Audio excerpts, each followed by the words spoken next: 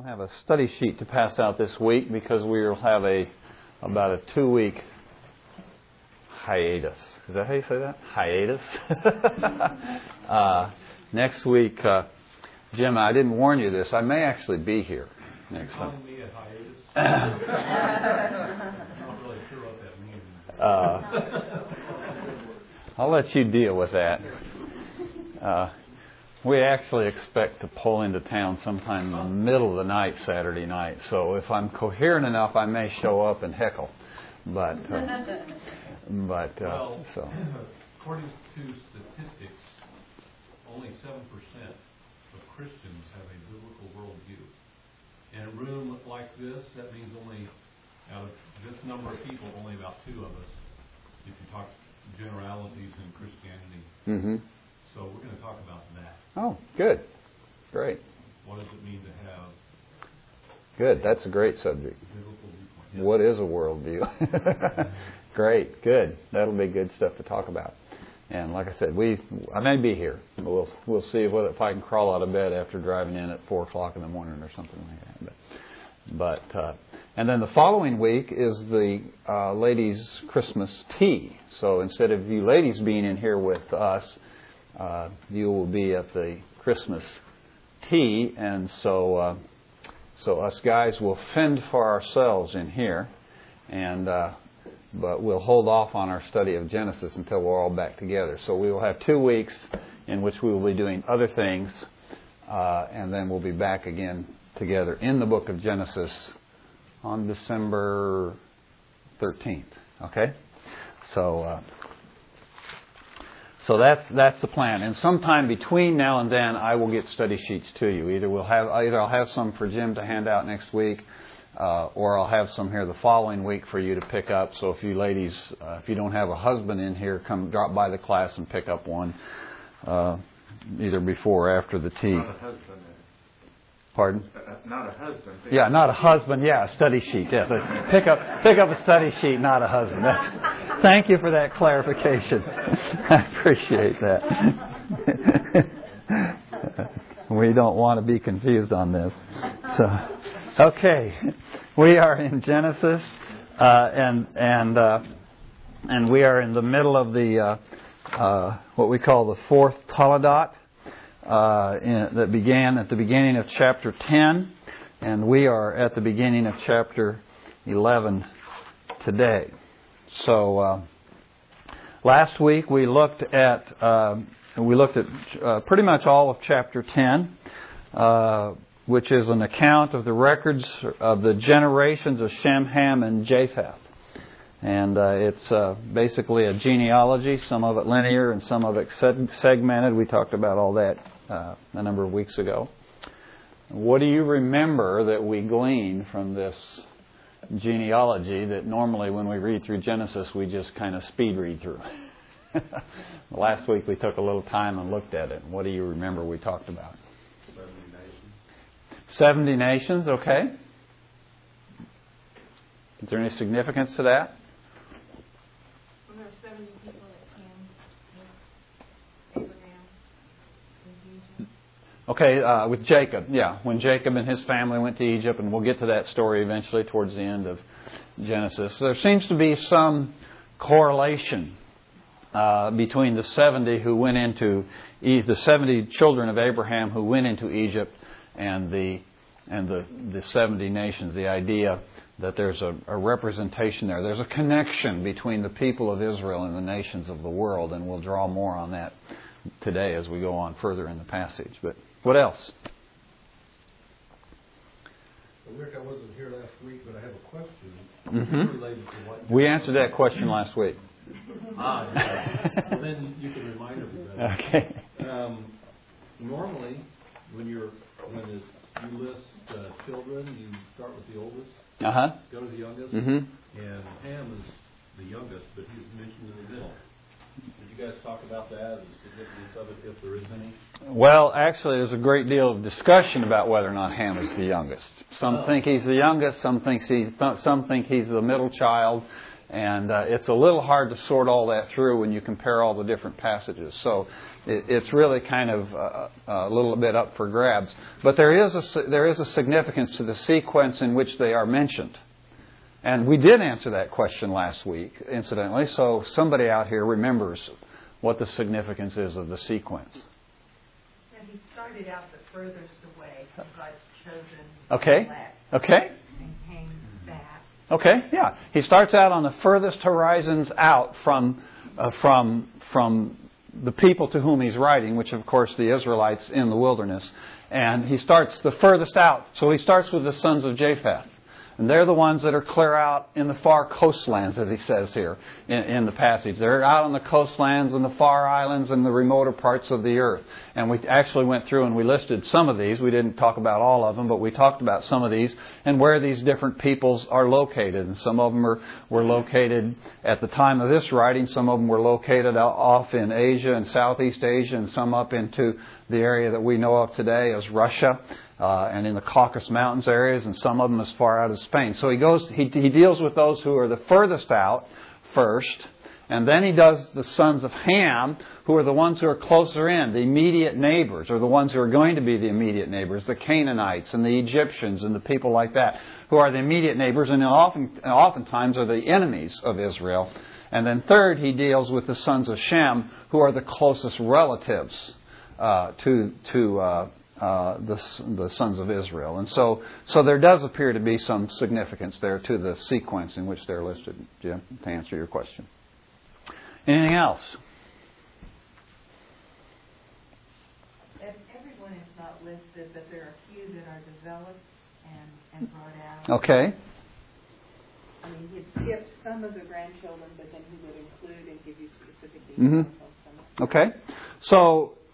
So that actually gives us more reason to assume that there's some significance to the 70, because he obviously has left some out and selected some so as to come up with the number 70, which seems to give some impression that this number of 70 is representative of the whole world. Is the number 70 representing with a combination of number 10 and number 7, both of which represent completion in Scripture, is the idea of the completion or the full representation of the nations. Okay, so he doesn't include all the nations. Now, we talked last week about if you were an Israelite sitting, in the door of your tent reading this table of nations for the first time by candlelight in the door of your tent, or by the light of the pillar of fire or whatever, and you're reading your hot off the press copy of the Table of Nations, what strikes you about this passage?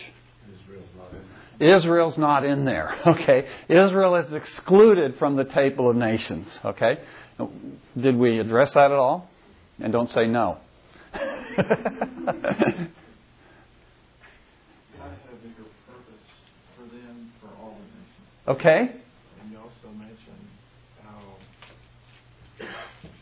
we as a church, in essence, have the same purpose because of Jesus' name. Okay, and we'll talk more about that today. Okay, so they are left out in part because God has a special, unique purpose for them in this whole scope of things, and He'll eventually get to that. He'll get to that in the next Toledot. But in this Toledot, He doesn't mention them. Okay, there's another reason why He doesn't mention them. How is it determined what nations go into the list of the Table of Nations? What are the defining characteristics that qualify a people or a nation to be listed in this Table of Nations? By their language, by their land, and by their association. Okay, so by their... Not have land. Yes, exactly. By their family and their language. And he says by their land. And he repeats that 3 times in the passage, okay? In verse 5, and I think down around verse 20 or so. And at any rate, there's verse 30, somewhere in there. But he mentions it 3 times, okay? And land is one of those things. Well, when the Table of Nations is compiled and written for the children of Israel in the wilderness, they have no land, okay? These are people without a land. And they have been without a land since the day that Abraham responded to the call of God. Remember, God calls Abraham. We'll get to this here in a couple of weeks. God calls Abraham, He calls him out from his people and from his land. And Abraham leaves that land, and then we find in Hebrews that in describing Abraham and his faith that he wandered about without a land and without a place because he was looking for a city whose builder and architect was God. Okay?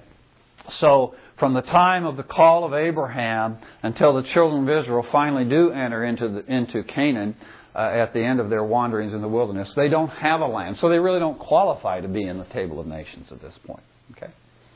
Anything else?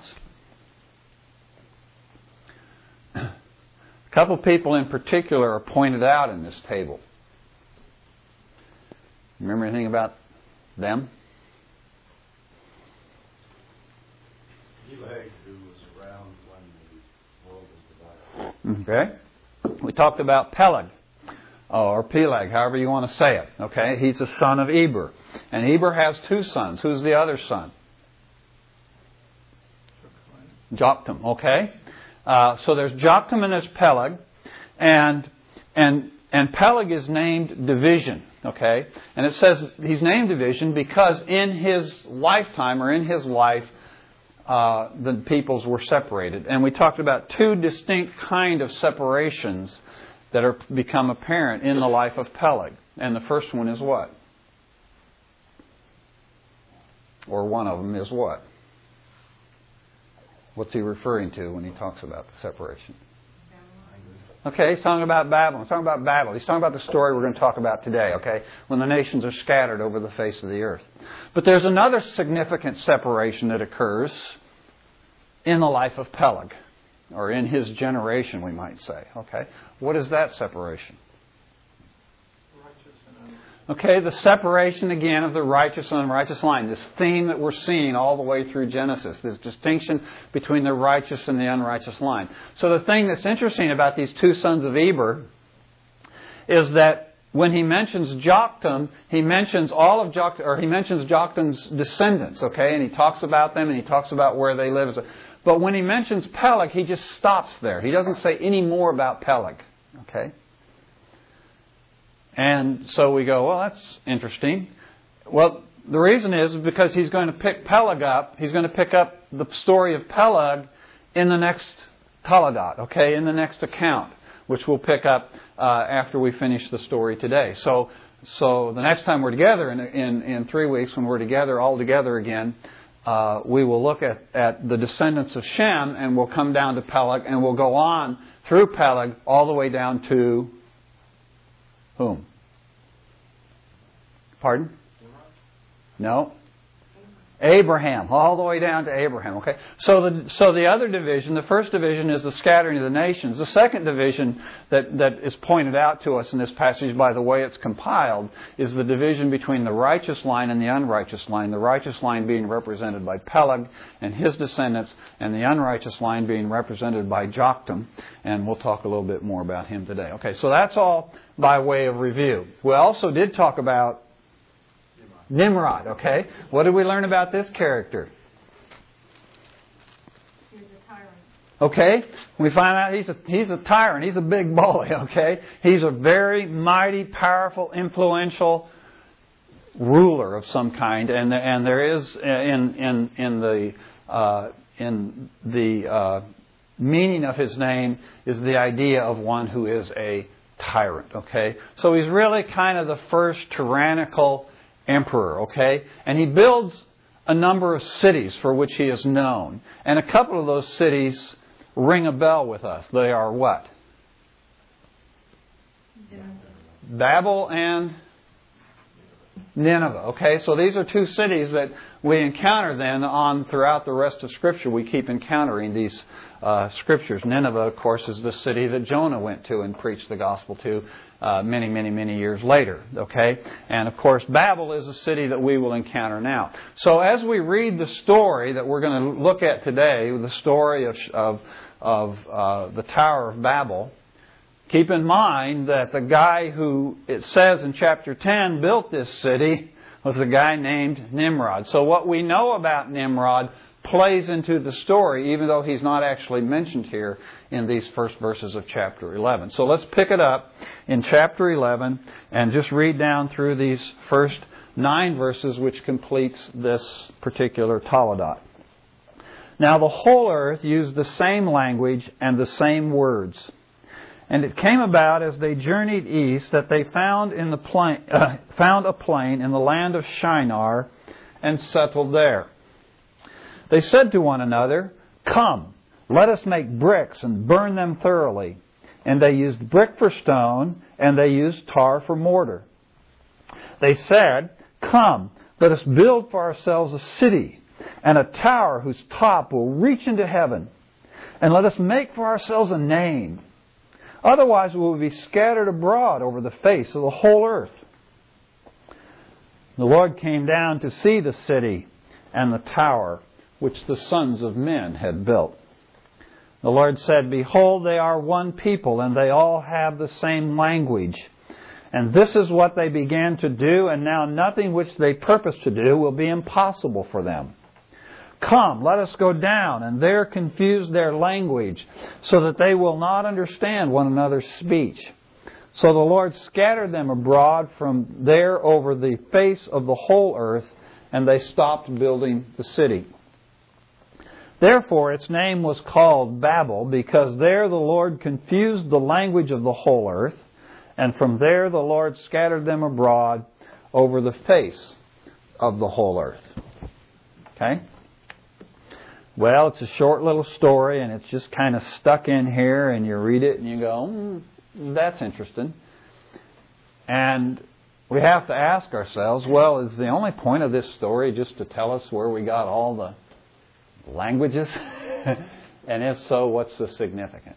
Well, that's not really the purpose of the story. And in fact, the placement of the story is kind of interesting.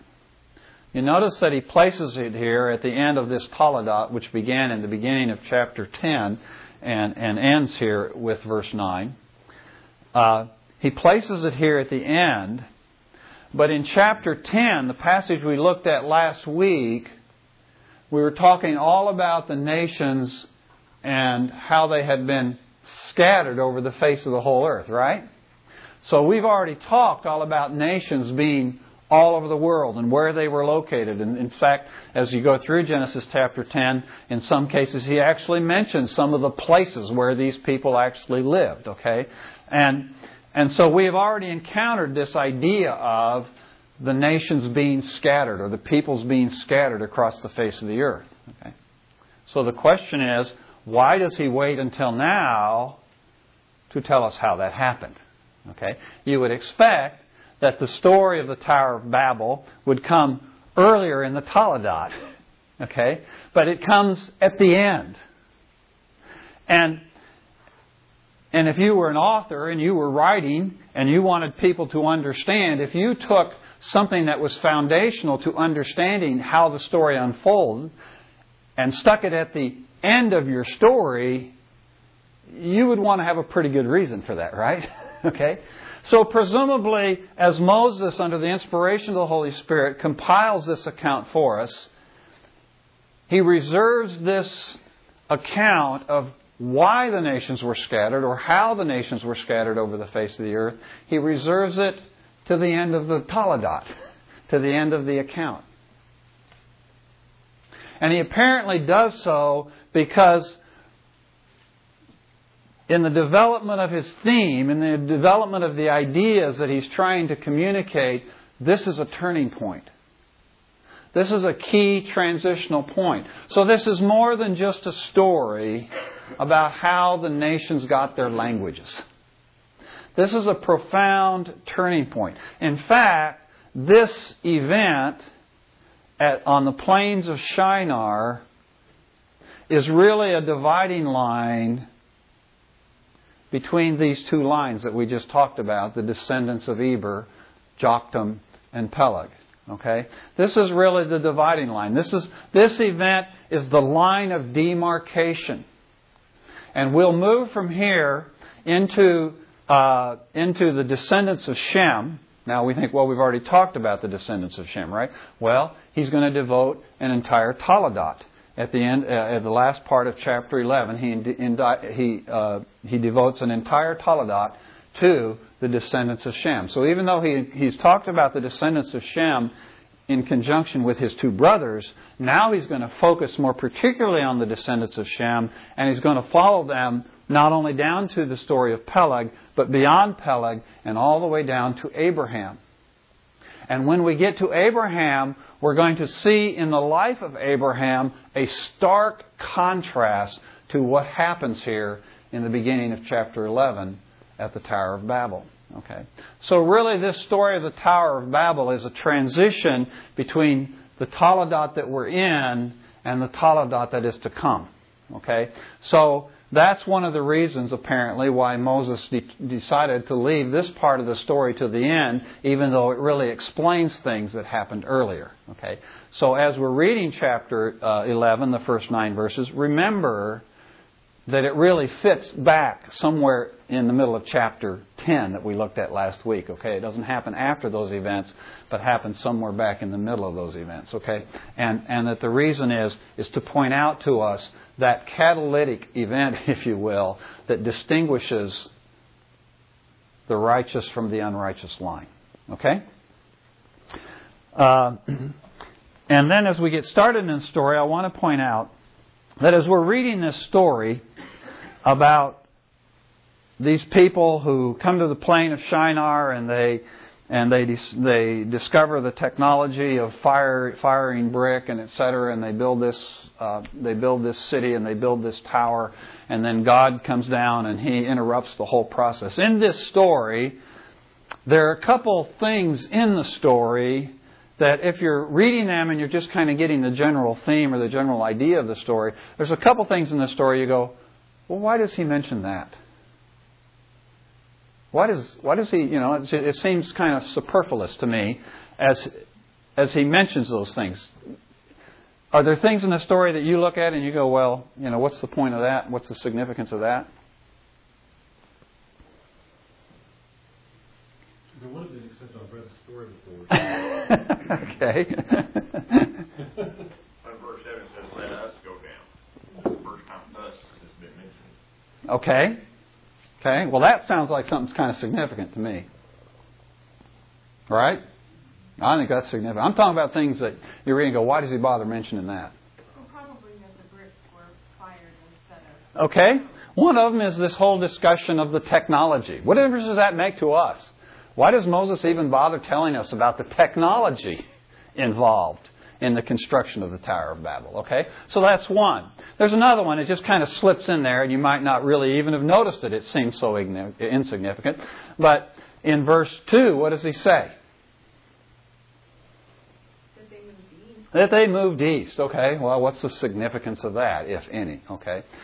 Well, actually, those two things I think really are significant and to me are a couple of the more challenging aspects of this passage when I think about how it applies in my own life. So we'll look at that and we'll explore that as we go forward. Okay? But to kind of set up the story, we start in verse 1, and the Lord points out to us that the whole nation spoke with one language and they used the same words. Okay? Well, I don't know exactly, I don't know if I could say dogmatically why he says it kind of twice. Okay? He says they use the same language and they use the same words, or they have the same language and they use the same words. But it seems like what he's trying to communicate to us is not only that they all use the same language, but they all also use the same words. And you go, well, yeah, isn't that what he said? Yeah, that's what he said. But you know the experience, right? We all use the same language, but we don't always use the same words, right? Okay? We can all sit in this classroom and talk, and you can come in, but there's no place for you to sit. So your husband will have to give you a seat.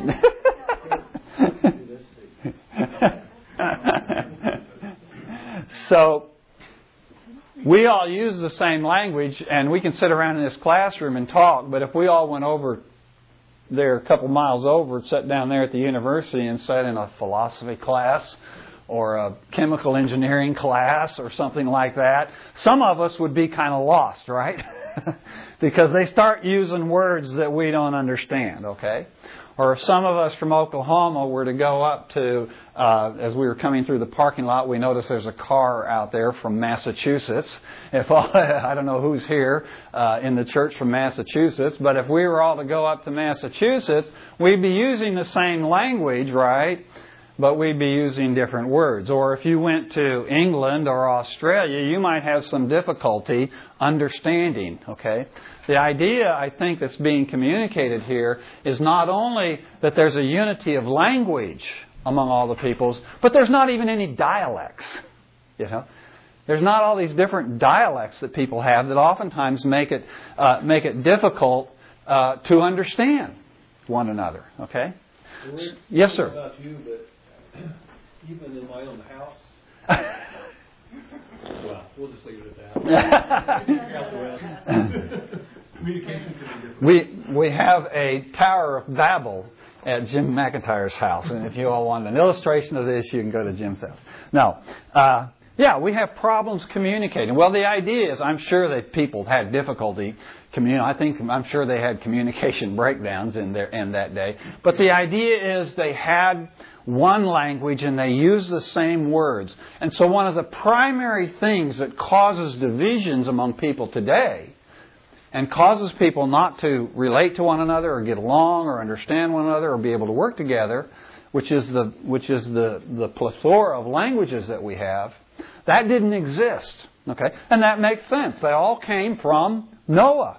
And they came from Noah's 3 sons. So whatever language Noah spoke, probably his 3 sons spoke the same language, except during that time of the generation conflict thing, you know. But they basically spoke the same language.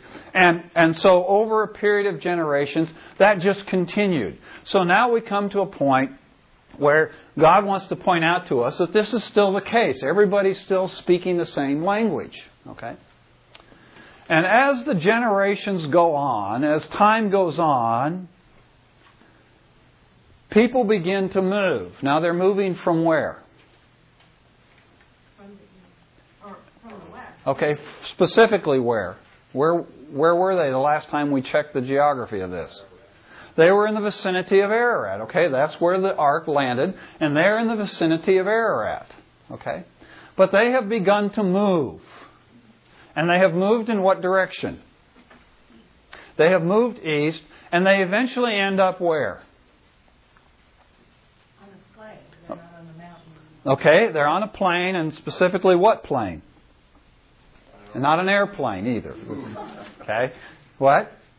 The plain of Shinar. Okay, does anybody have any idea where that is? Okay, in the vicinity of Tigris and Euphrates. We have a pretty good clue of where it is. In fact, we know exactly where it is. Because they built a city there. Right? The city was what? Babylon. Okay, Babel or Babylon. Okay? And we actually know where the ruins of Babylon are. We can go over there and take pictures of them. So we actually know where this plain of Shinar was. And we know where Mount Ararat was. And so we can confirm, yes, in fact, they did move eastward. Okay. Now, you and I read that, and it may not particularly catch our attention, but if you're, as we were imagining ourselves last week, one of those children of Israel sitting in a tent in the wilderness reading your, hot off the press copy of the Table of Nations in this particular Toledot, when it says they moved east, you go, oh, I remember some things about going east. Okay? And the fact is that beginning here in Genesis, actually beginning very early in Genesis, and all the way through Scripture into the book of Revelation, east, the idea of the east or moving east or coming from the east has a symbolism to it. Okay? Now I want to be very careful. It's a symbolism, okay? The east is not a wicked place. Okay? If you decide to move to North Carolina or New York or Boston, you've not chosen to move to a wicked place as opposed to Oklahoma, okay? But symbolically in Scripture, the east represents certain things associated with evil. Okay? And the reason for that is that several times here early in the story, it very clearly is associated with something evil. And the first case of somebody going east associated with something evil would be what? Before that? Adam and Eve, okay? When they are driven out of the garden, they are driven which direction? East, okay? How do we know? Okay, they were east of the garden, and where did the Lord put the cherubim? On the east side of the garden, right? To keep them from coming back in, okay? So the first, if you're reading this for the first time and you're an Israelite out there in the wilderness and reading this story or hearing this story for the first time, you're going, oh, they moved east after the flood. Well, that's kind of like Adam and Eve being driven out of the garden, and they go east. And then after the story of Adam and Eve going east, then we have Cain, okay? And Cain murders his brother, and God puts this judgment on him and says he's going to be a wanderer. And what does he do? He wanders east. Okay, folks, this is obvious now. Come on. He wanders east, and after he wanders east, what does he do? He builds a city. Okay? So as they're reading this account of the story of Babel, their minds are being thrown back to the creation story and the story of Cain. Okay? As you go forward in the story from this point, we will encounter another story where somebody's going east. And that's the story of Abraham and... Yeah, go ahead. I was just going to ask her, in the ESV it says, and his people migrated from. Right, yes. I guess I should have mentioned that. Some translations do translate it that direction, but all the commentaries I read indicated that the proper translation would be that they actually moved east. And since we know geographically where they started from, which was Ararat, and where they ended up, which was in the region of the Tigris-Euphrates, we know they in fact did move east rather than the opposite direction. So there is some apparent difficulty in the translation, but it becomes obvious as you look at the geography how it should be translated. So thanks for mentioning that. I appreciate that. I should have brought that up. So, okay. So we have another incident in which the East has this association in the story of Abraham, and that is what? Lot. Okay. And what's that about? Of course, we'll get to it eventually, but what's that about? Sodom. Okay. Abraham and Lot, their servants aren't getting along because there's so many of them in one place. And so Abraham says, okay, we'll separate. And you go one direction, I'll go another. And Lot chooses to go east. To where? I think somebody didn't you just mention it? To Sodom. He goes east to live near Sodom. Okay. So we have this pattern. We have this illustration. Okay. So I don't want to give you the impression that there's something inherently sinful about the plains of Shinar. Okay. But it's the significance of the symbolism in the passage here. That Moses wants to point out to us that they are moving east. And in the story of Adam and Eve, and in the story of Cain, and even in the story of Lot and Abraham, when somebody's moving east, they are moving away from the place of the presence of God. They're moving away from the place of God's blessing. God had placed upon Adam and Eve this great blessing in the Garden of Eden. Be fruitful and multiply and fill the earth. And they are moving away from that place of blessing and place of the presence of God. Okay. And Cain also wanders away from the place of blessing and the place of the place of the presence of God.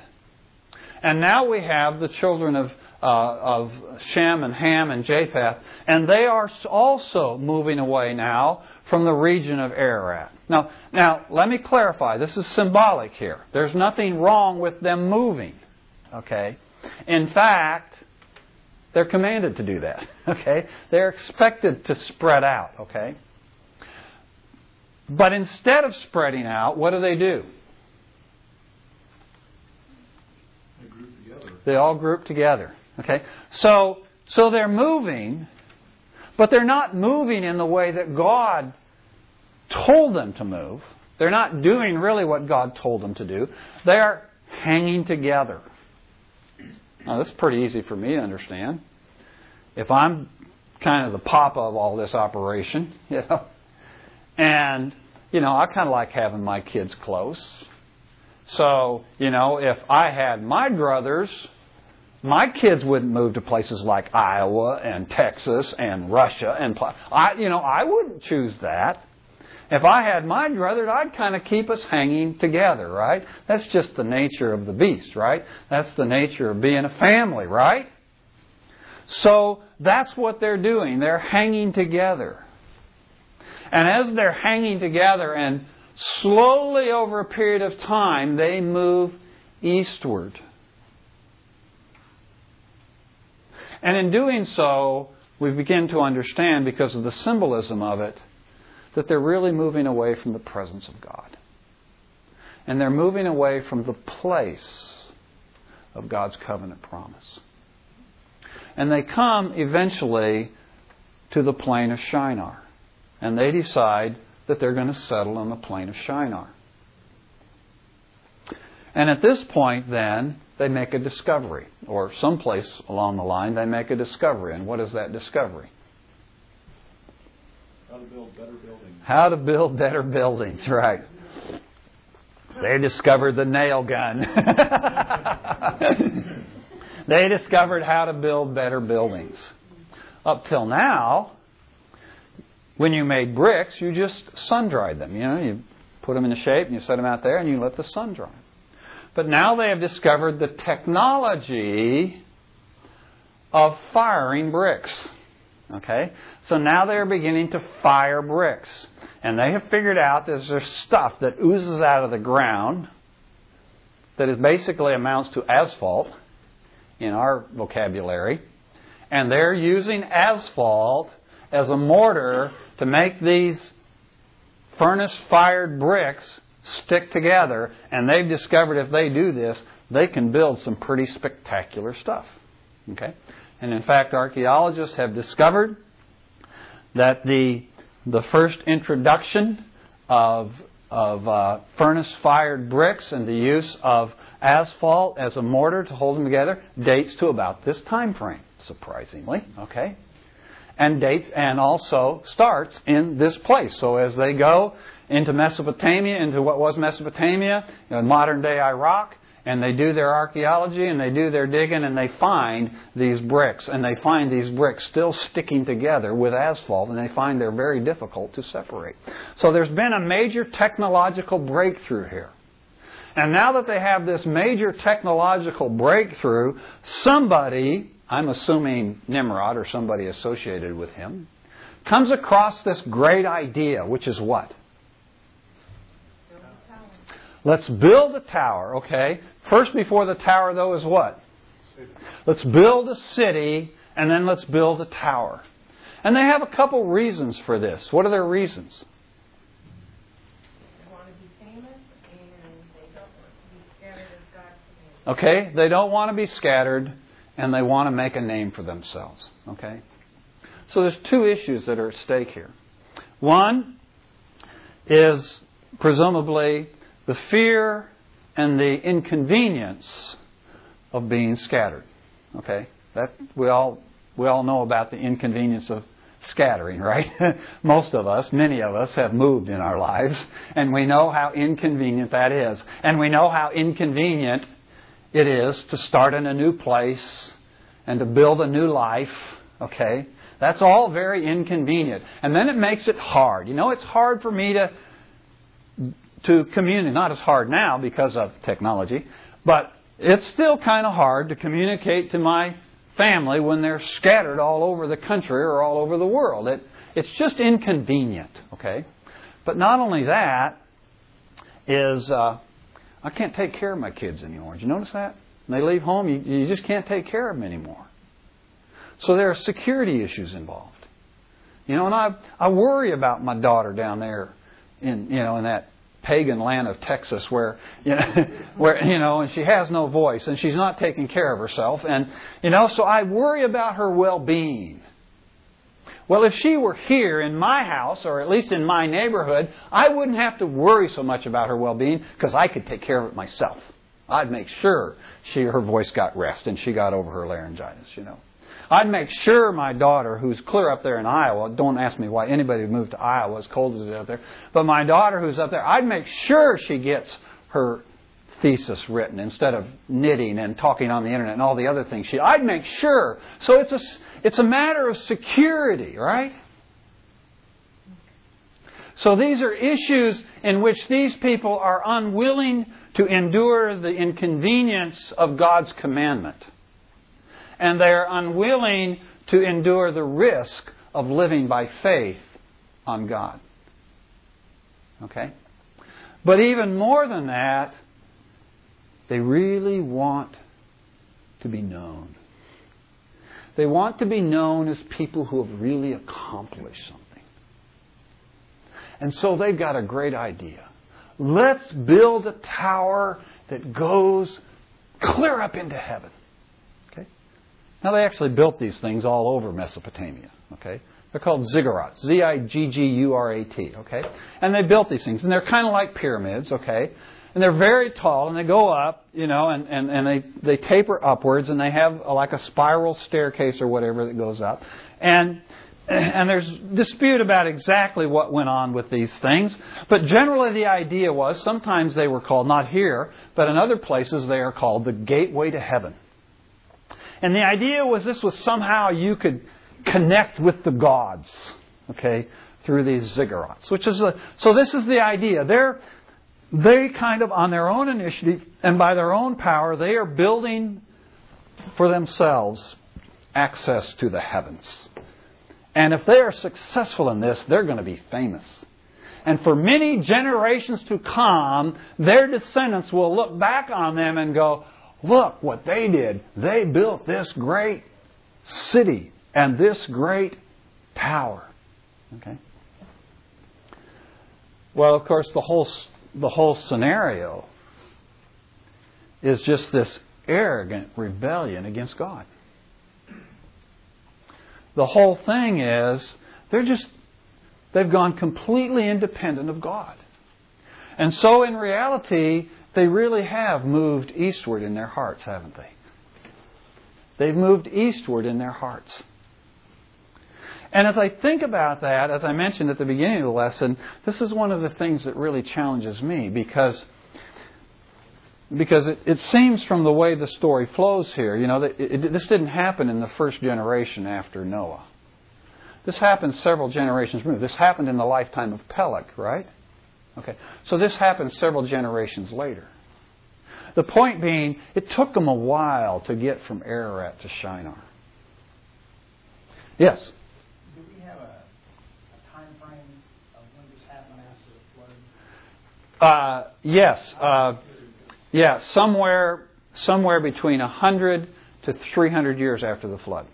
Somewhere in the lifetime of Peleg. Peleg was born about 100 years after the flood, and he lived for a couple hundred years or so. So it's somewhere in that time frame of 100 to 300 years after the flood. Okay? So do we have a number as far as people? I saw one number suggested. I think it was Delitzsch and Keel in their commentary suggested on the assumption that each generation had 4 males and 4 females. If you just averaged it out that way, and that's just obviously kind of speculation on their part, but they came up with a figure somewhere in the neighborhood of 30,000 people. Okay, I suspect it was probably more than that, but that's the only number I've seen. Okay, yes. This is something I've read about this, but that few number of people is really one thing that made it significant with bricks being baked. I mean, that's one of the things that made it significant because when we read about these great cities, it was so close to the flood. You're talking about what we would think of as a village of huts. Yeah. Okay. Yeah. When we think of cities, we think of New York, or yeah, and that's a good point. Although eventually we discover that these cities do become really quite huge. For example, Nineveh, when Jonah gets there, it takes 3 days to walk across it. But that's many, many generations later, of course. So that's a good point. The cities are not cities like we think of today. So, okay. Well, the point is that this took some time for them to get from Ararat to Shinar. And as I thought about this whole idea of moving eastward in a spiritual sense, I thought, well, this is not just a problem that the people, the descendants of Shem, Ham, and Japheth had. Of course, we are their descendants too. But it's not just a problem that those immediate descendants had. It's a problem we have too, isn't it? How easy it is for us, just over a period of time, to move east from the place of God's blessing and the place of God's covenant promise. And eventually find ourselves living quite comfortably in the plains of Shinar. And really kind of oblivious to the fact that we're really not doing what God told us to do in the first place. And really being more preoccupied with making a name for ourselves. Now, this whole idea of them making a name for themselves becomes quite significant. And a stark contrast is drawn for us as we come in just a few more verses when we get to the end of chapter 11 and we get into chapter 12, when we discover that there's a man who lives by a completely different worldview. And that's Abraham. And Abraham is a man who is willing to leave his place and leave his family and go to some place he has no clue where it is, but just trusting God that God's going to put him there and it's a place that God has reserved for him. And he has that confidence. And God says about that man, He says, I will make your name great. And so we really have a choice set before us, don't we? The choice is whether or not in our spiritual condition, we're going to move away from the place of God's promise and the place of God's presence and find ourselves living in Shinar and find ourselves trying to make a name for ourselves and find ourselves really being indifferent and having forgotten what God has really told us to do. Or are we going to be men and women like Abraham who are still sensitive to hear the voice of God and are completely indifferent to what people think about us, concerned only about what God thinks about us? Well, as I thought about that, I thought, boy, it's real easy to move eastward, isn't it, in our lives? It's real easy just to go on day, because life can be kind of mundane at times. It's very easy to kind of go on and not realize over a period of time that spiritually I'm moving east. But fortunately for the people of Shinar, God interrupts this whole process. And so we have the pivotal verse in verse 5. And in the previous verses, a couple times the people have said, come let us make bricks. Come let us build a city, okay, and make a tower. But now we get God. He says, in verse 6, He says, come let us. Or verse 7, He says, come let us. Confuse their language. And He does this because God has now come down. Now, a lot of commentators say, well, He probably didn't really come down physically, because they're thinking of His coming down like He did on Sinai. Okay, and He talks in Sinai about God coming down. And we had a study on that a number of months ago about what that was like. Well, obviously that's not what He did. I don't think that's what He did. But there's another story about God coming down to investigate people in sin. What's that story, remember? Sodom and Gomorrah, okay? And there, it's very clear from the narrative, it's very clear that God comes down incarnate, in flesh, and talks to Abraham, and then goes over and judges Sodom and Gomorrah, okay? Well, I have no reason to believe that He did anything less here. I don't know for sure whether He actually appeared in incarnate form or whether this is an anthropomorphism. But what's interesting about this is it says God came down. Why is that significant? Because He's among men. Pardon? He's down here among men. Okay? In the context of the story, why does that jump out at you that God came down? They were trying to go up. And they thought they had, right? They thought they built a tower to heaven. And so what we get here in this story is it's like God's just mocking them. God's just laughing at their hubris and their arrogance. Because here they are, they think, we're building a tower to God. But when God needs to check it out, He's got to calm down. Because their tower doesn't really amount to a hill of beans. It's just human hubris that thinks that we, of our own endeavor, can somehow gain access to God. We cannot gain access to God unless God comes down. And so God comes down to see. Now, one of the things that's clear to me here is that God is intent on interfering with this process. Has God ever interfered with a vision of yours? Has God ever interfered with some great plan that you had? Boy, He's interfered with more than one of mine. And oftentimes when that happens, it's easy for us to think that He just doesn't understand. I mean, He doesn't... Lord, do you realize what I'm trying to do here? And the Lord's saying, do you realize I came down and I took a good look at it? And I have interfered with your plans because I know two things. I know your motives and I know the results. And so God interferes with the plans of the people here for these same two reasons. He knows their motives. He knows, one, that they're in outright disobedience to His instruction to scatter and spread across the face of the earth. They're in outright disobedience, but they're in disobedience because they're unwilling to trust Him because of their fear, and because they're really more interested in establishing their own name than allowing God to establish their name. And so God sees their pride, and He sees their fear, and He sees their unbelief. He sees their motive. And so He's going to interfere with their great endeavor, this great vision they have.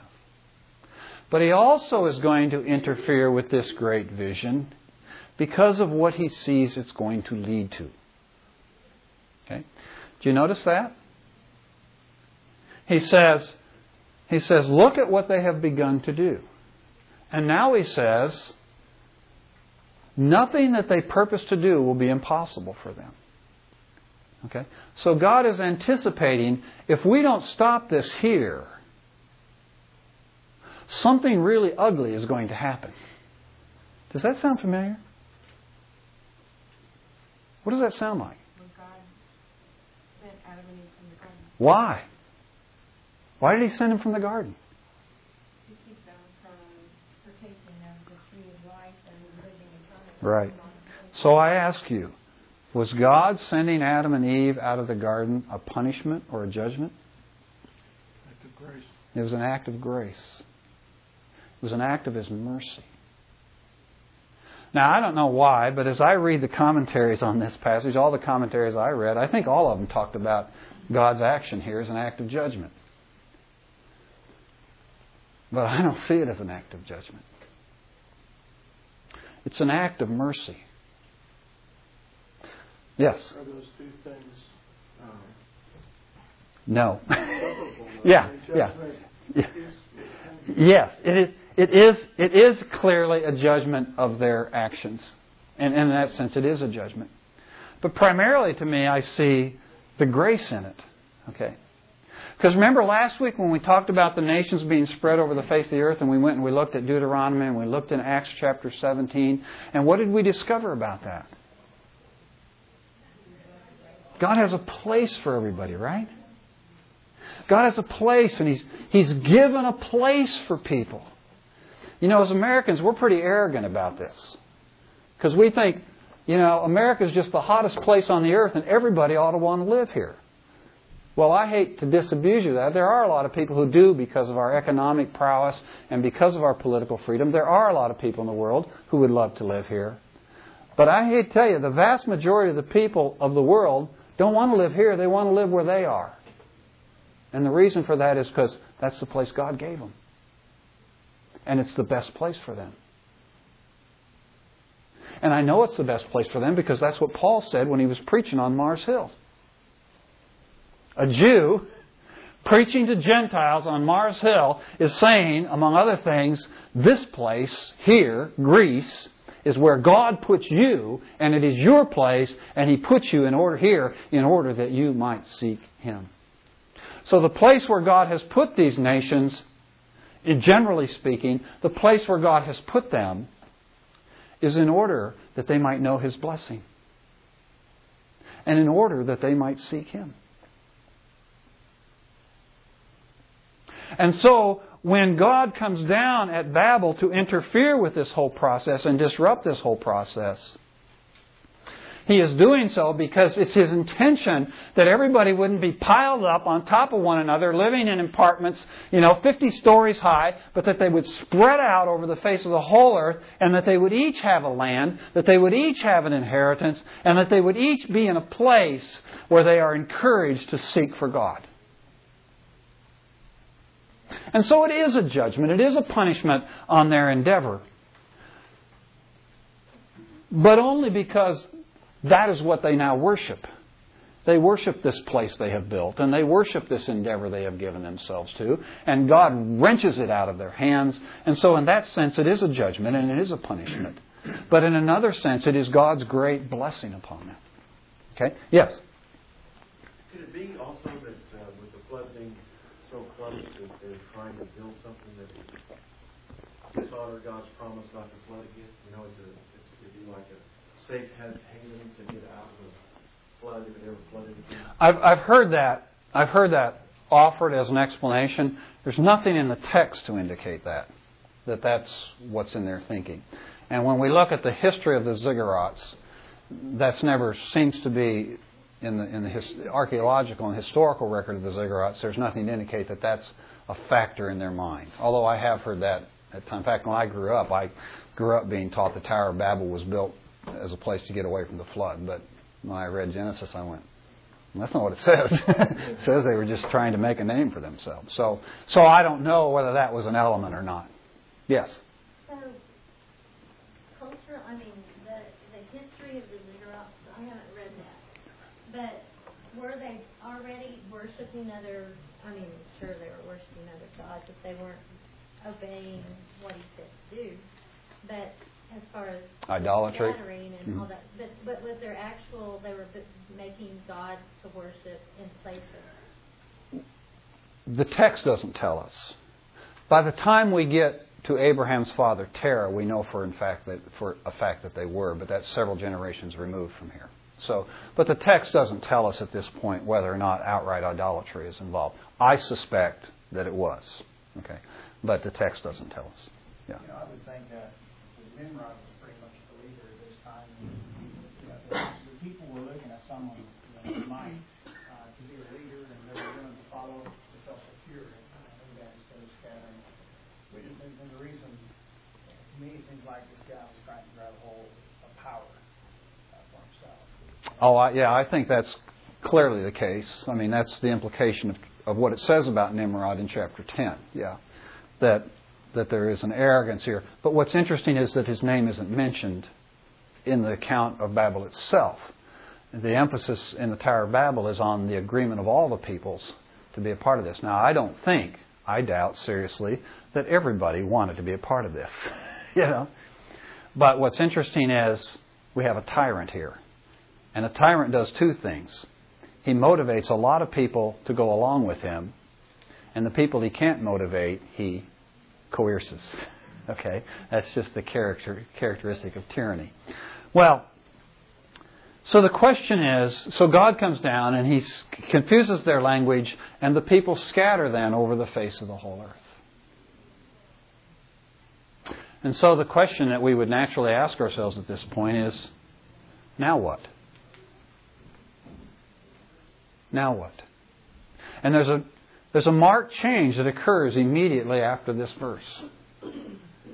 In the whole focus of Scripture, beginning in verse 10 of Genesis 11, and on all the way through the Old Testament, and well into the New Testament, there's a focus change. Because up to now, we've just been focused primarily on the peoples of the earth. Beginning with Adam and Eve, with the exception, of course, of Noah, where we focused quite a bit on him there for 2 or 3 chapters. We've pretty much been just kind of looking at the peoples of the whole earth.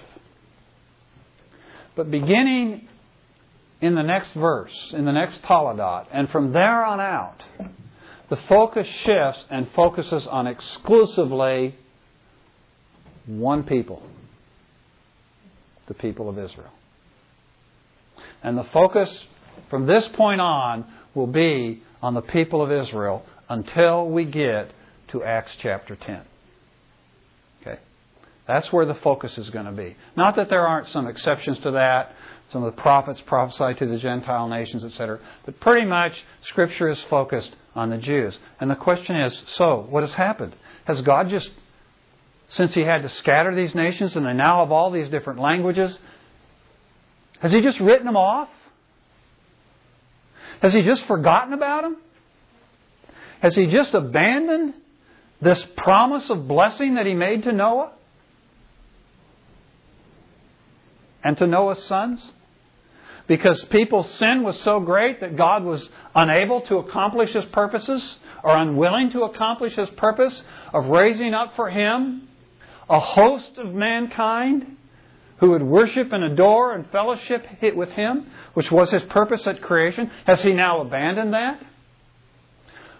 Fortunately, even though the focus changes in the next verse, within a few verses we discover quite quickly that no, He has not abandoned that purpose. Because we get down, as we are introduced to the story of Abraham, we discover that God's purposes of Abraham is to do what? Bless all the nations of the earth through Abraham. And God intends to do that in two ways through the descendants of Abraham.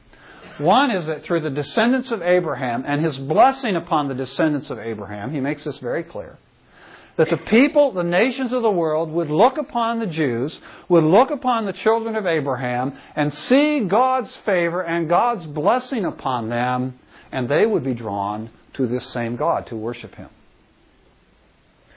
But the most significant way in which God intended to bless the nations through Abraham was how? Through the Messiah, through the promised seed, through the seed of the seed of the woman who would crush the serpent's head. And that seed is going to come through Abraham. And through him, it was His intention not just that the Jews would be blessed, but that all the nations of the world would be blessed. Well, Israel, as we've seen, abrogated their responsibility in that. And so God at some point then temporarily sets them aside. And in their place He establishes what? The church. And the purpose and the function of the church is to do what?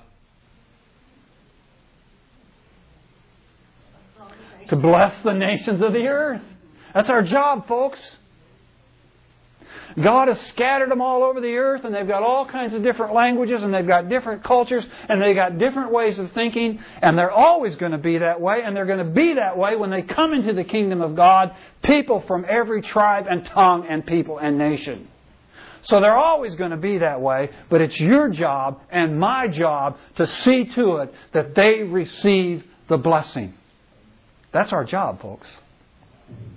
And that was the job that Jesus gave to the disciples before He ascended into heaven.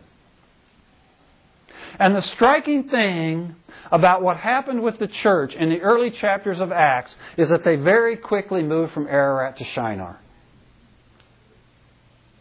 And so by the time we get to chapter 8 of Acts, the church is very happy because they're having a great time.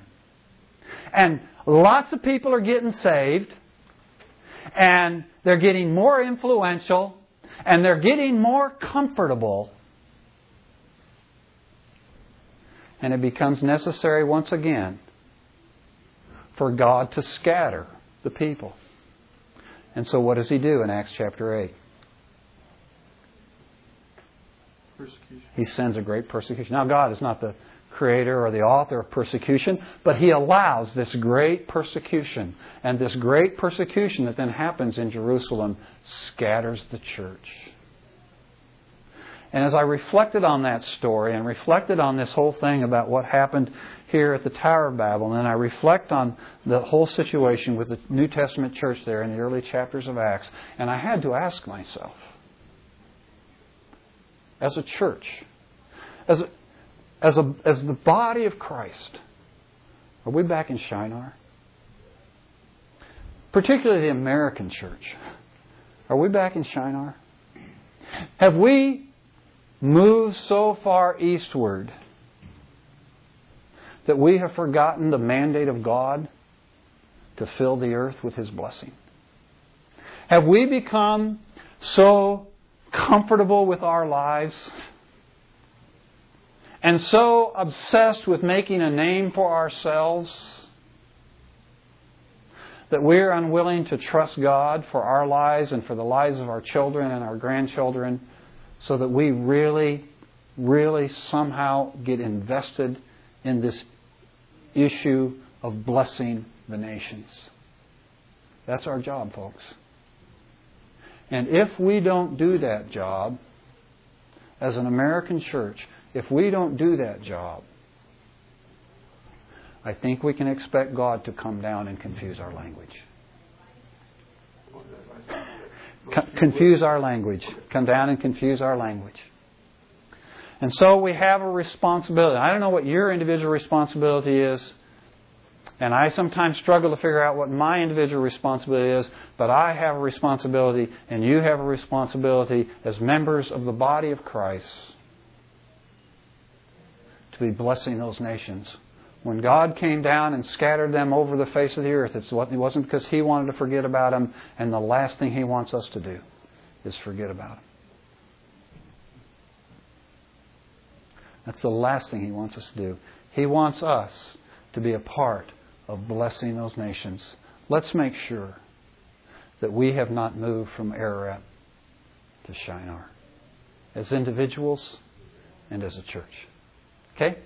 Well, next week Jim will be talking to you about worldviews.